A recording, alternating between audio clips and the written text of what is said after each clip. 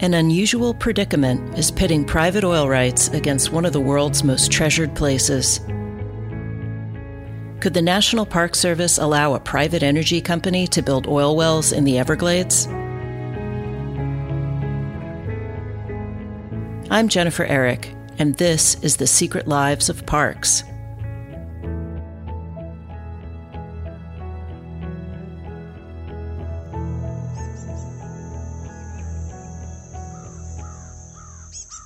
The Everglades is one of the nation's most treasured places.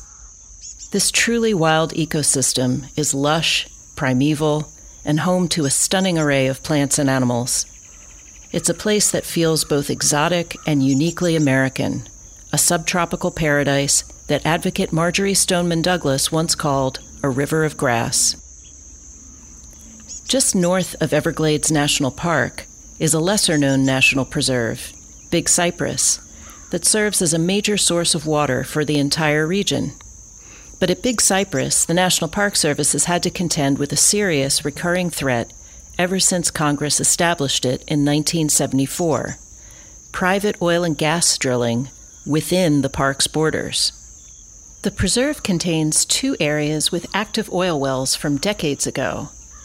Now a private company from Texas, the Burnett Oil Company, has applied for permits to build new wells in wild and undeveloped sites within the preserve, a severe threat to the landscape, the wildlife, and the flow of water that nourishes the larger Everglades region.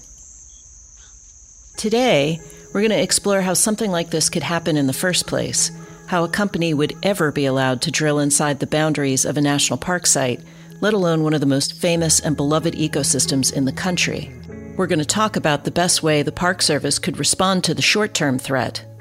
And we're going to ask what kind of long-term solution could solve the problem that has plagued the area for decades, if only we had the political will to fix it.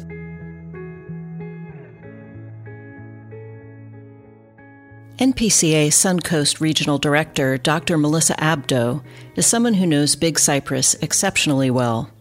Not only does she work there in her role with NPCA, she studied the biodiversity of the park 20 years ago with a team of scientists attempting to document every single plant species in the preserve, down to each blade of grass. No small task in a 720,000-acre site. That's not quite, but nearly the size of Rhode Island. Certainly felt like a wonderful adventure, but also this weight of real responsibility to do the work as best we could and really identify all those plant species.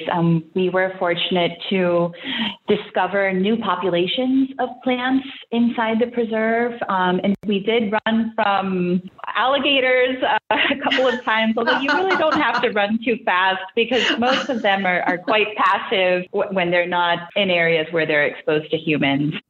Alligators aside, she still has fond memories of the experience years later. It impressed upon me how important it is to get to know a place, to get to know every single species of grass in that place. And it also impressed upon me that even in a place like South Florida that is full of development, that there are still discoveries to be made. And I think that's a wonderful impression for a young scientist to have.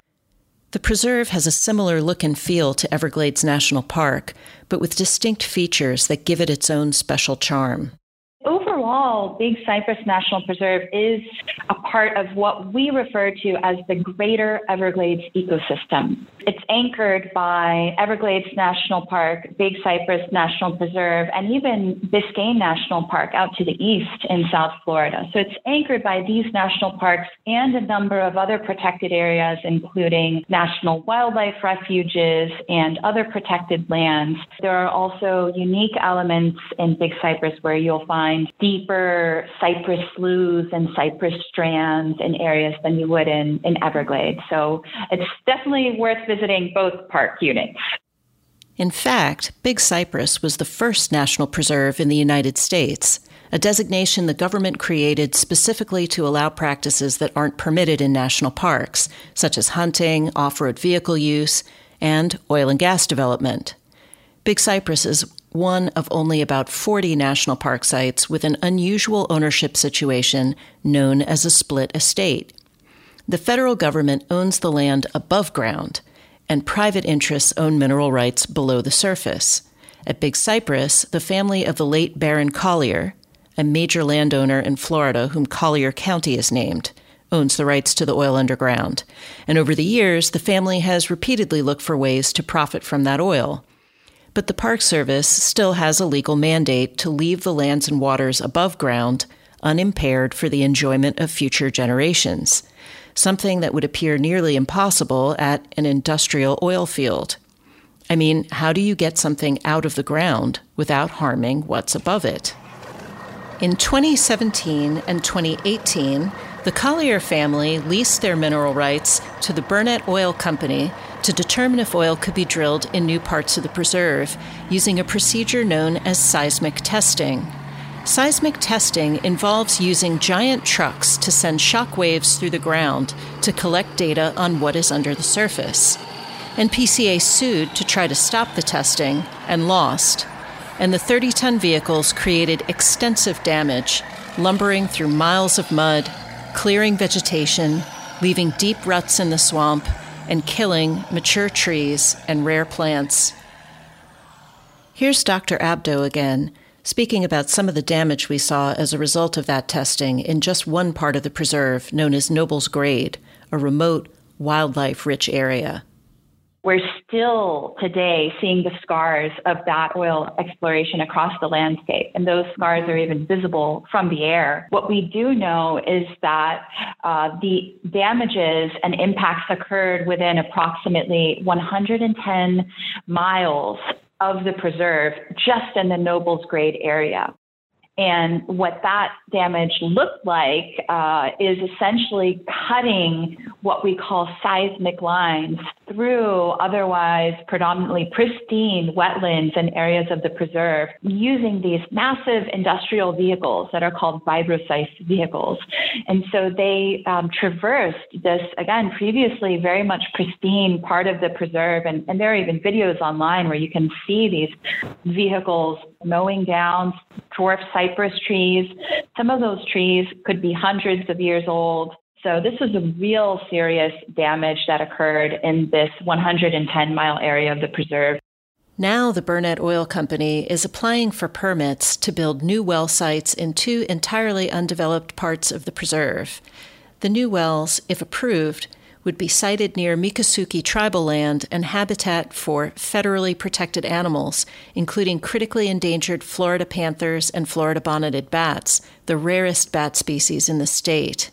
And of course, building new roads and infrastructure anywhere in the preserve would create serious concerns for its swamps, its plant life, and the sensitive flow of fresh water to the larger Everglades ecosystem.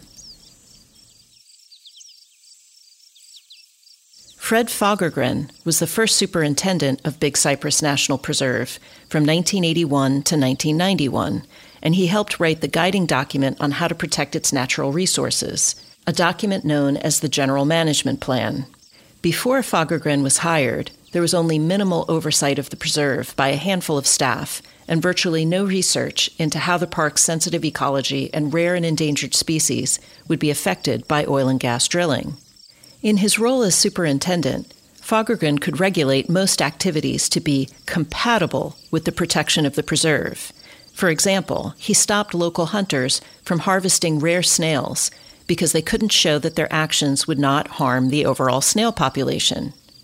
To prevent oil and gas drilling, however, the onus was on the Park Service to prove that the activity was detrimental, a higher standard, and a bar that was challenging to meet without solid research on the natural features of the area. Here's Fagergren describing the experience. We were trying to minimize everything we could, but we didn't have a lot of data. This was in the start of when geographical information systems were just becoming available to the National Park Service, and computer systems were available, and we started identifying all these sensitive resources within the preserve: cypress strands, hardwood hammocks, water flow, water quality, all these things that we had to develop the data so that we would be able to make good decisions. And that eventually led to a lot of what ended up in the general management plan. But initially, there was very little of that information available. We had to go out on the ground and figure out where the water was flowing and try to deal with those case by case. Fagergren spent the first few years of his term as superintendent responding to development proposals in a piecemeal fashion, unable to address the cumulative effects oil and gas drilling was having on the preserve.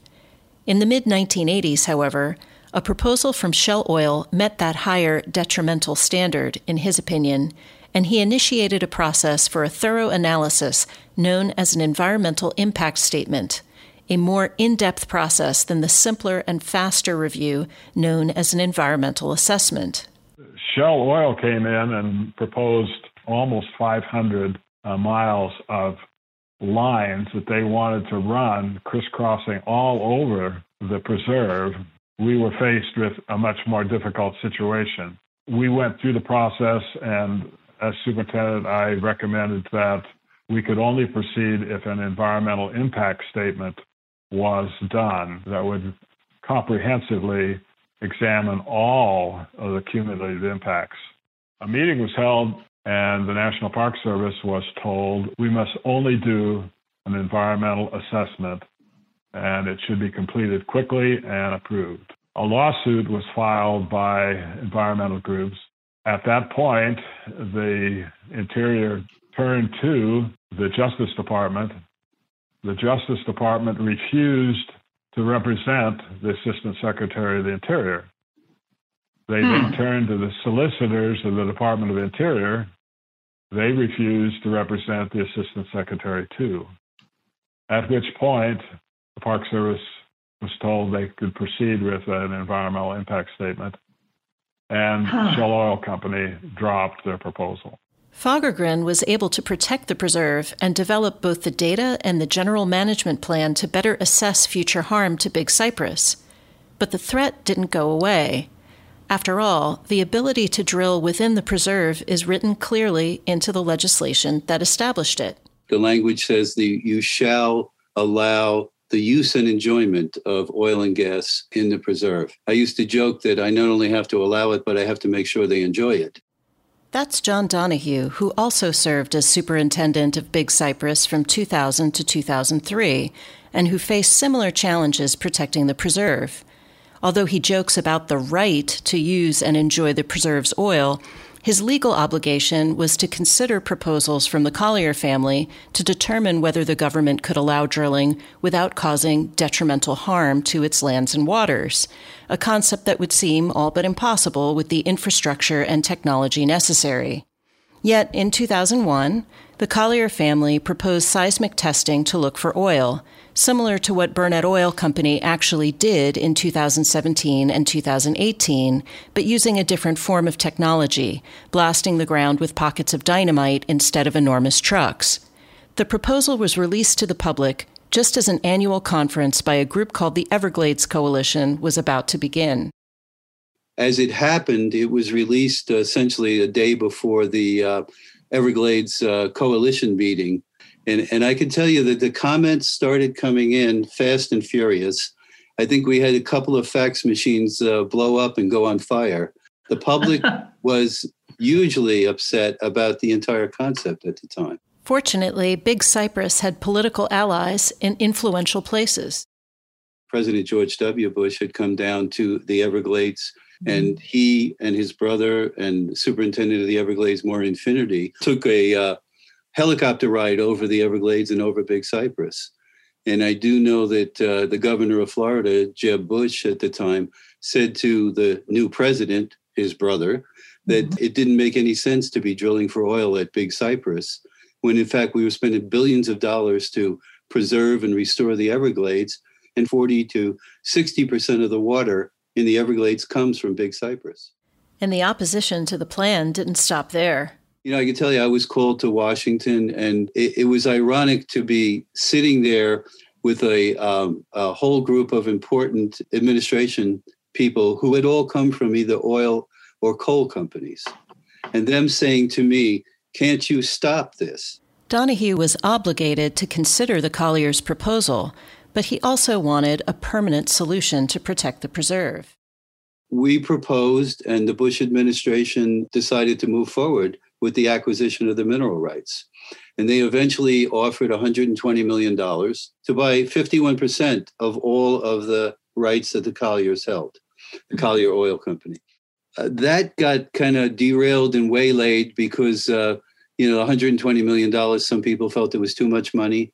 Some people believed that the oil drilling wouldn't take place for a variety of reasons. They didn't like the quality of the oil. And, the value of oil changes on a daily basis, probably an hourly basis. But the way I looked at it as the steward of the preserve was that if you buy the oil and gas rights and you control the oil and gas rights, there's nothing but benefit for the people of the United States.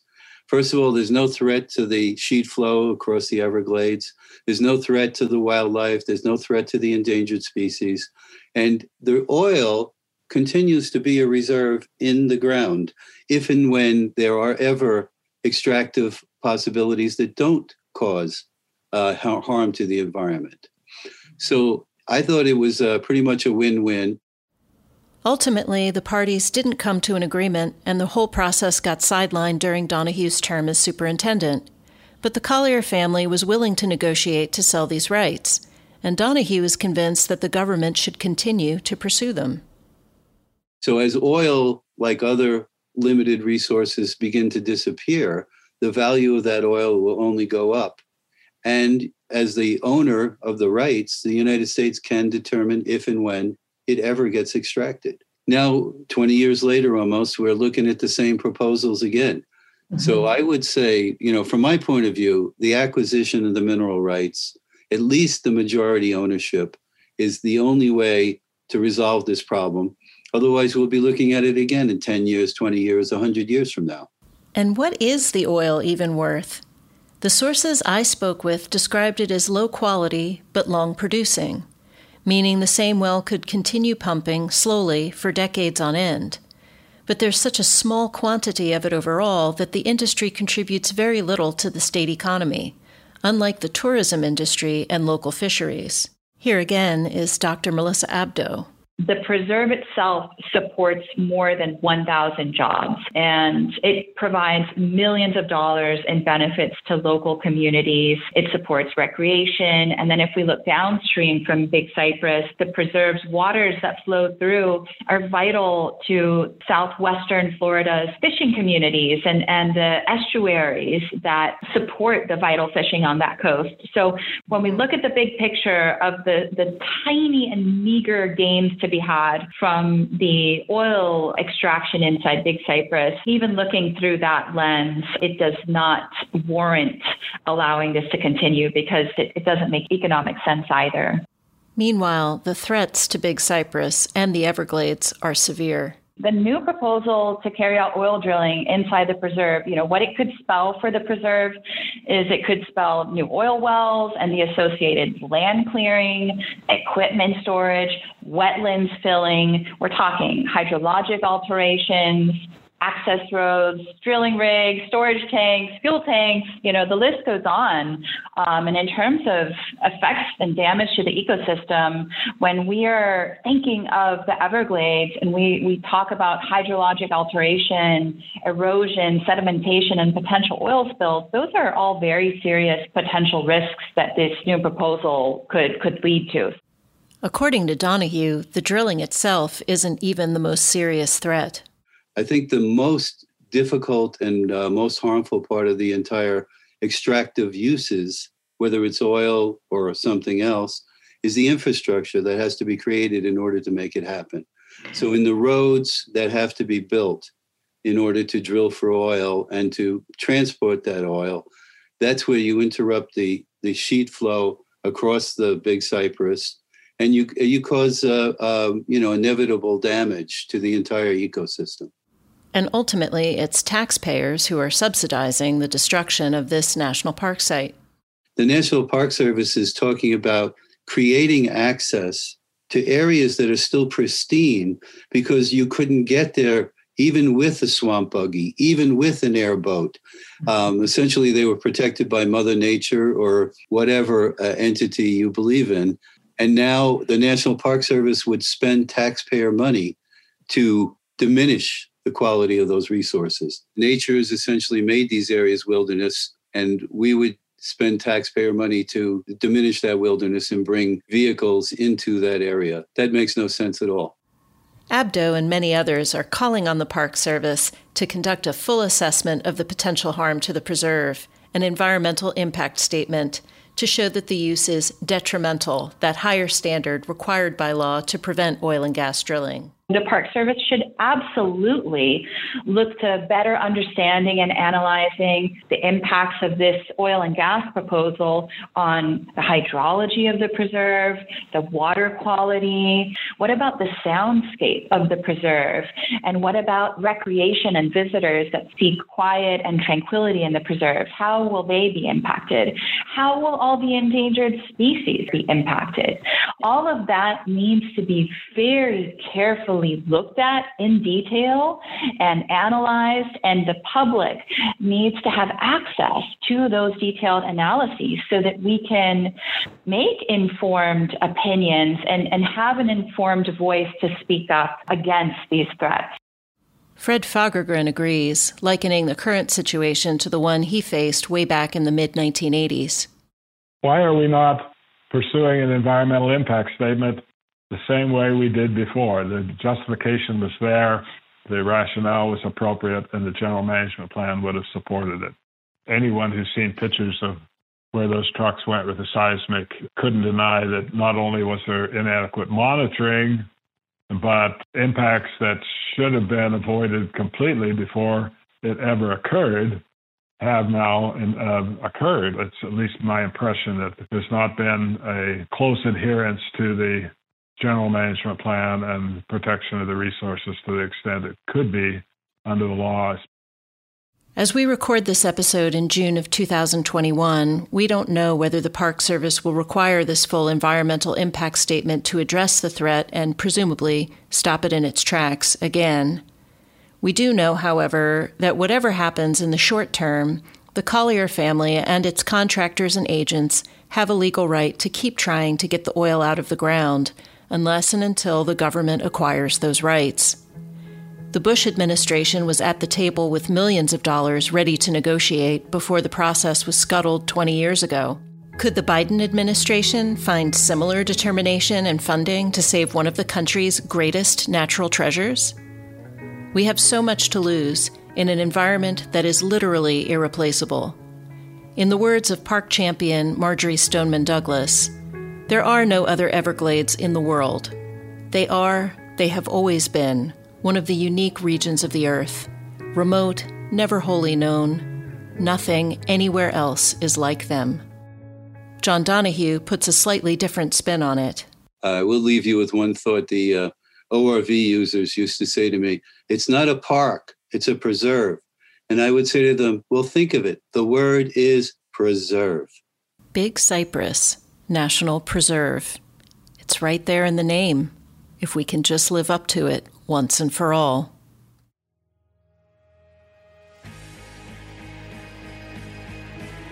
The Secret Lives of Parks is a production of the National Parks Conservation Association. Episode 2, Below the Surface, was produced by Todd, Cicada Whisperer Christopher, and me, Jennifer Eric, with moral and technical support from Bev Stanton and Ishmael Gama Jr. Original theme music by Chad Fisher. Learn more at thesecretlivesofparks.org. For more than a century, the National Parks Conservation Association has been protecting and enhancing America's national parks for present and future generations. With more than 1.6 million members and supporters, NPCA is the nation's only independent, nonpartisan advocacy organization dedicated to protecting national parks. And we're proud of it, too. The Secret Lives of Parks is overseen by Amy Higovsky, who learned we were producing a podcast and said, I not only have to allow it, but I have to make sure they enjoy it. You can join the fight to protect places like Big Cypress National Preserve. Learn more and join us at npca.org.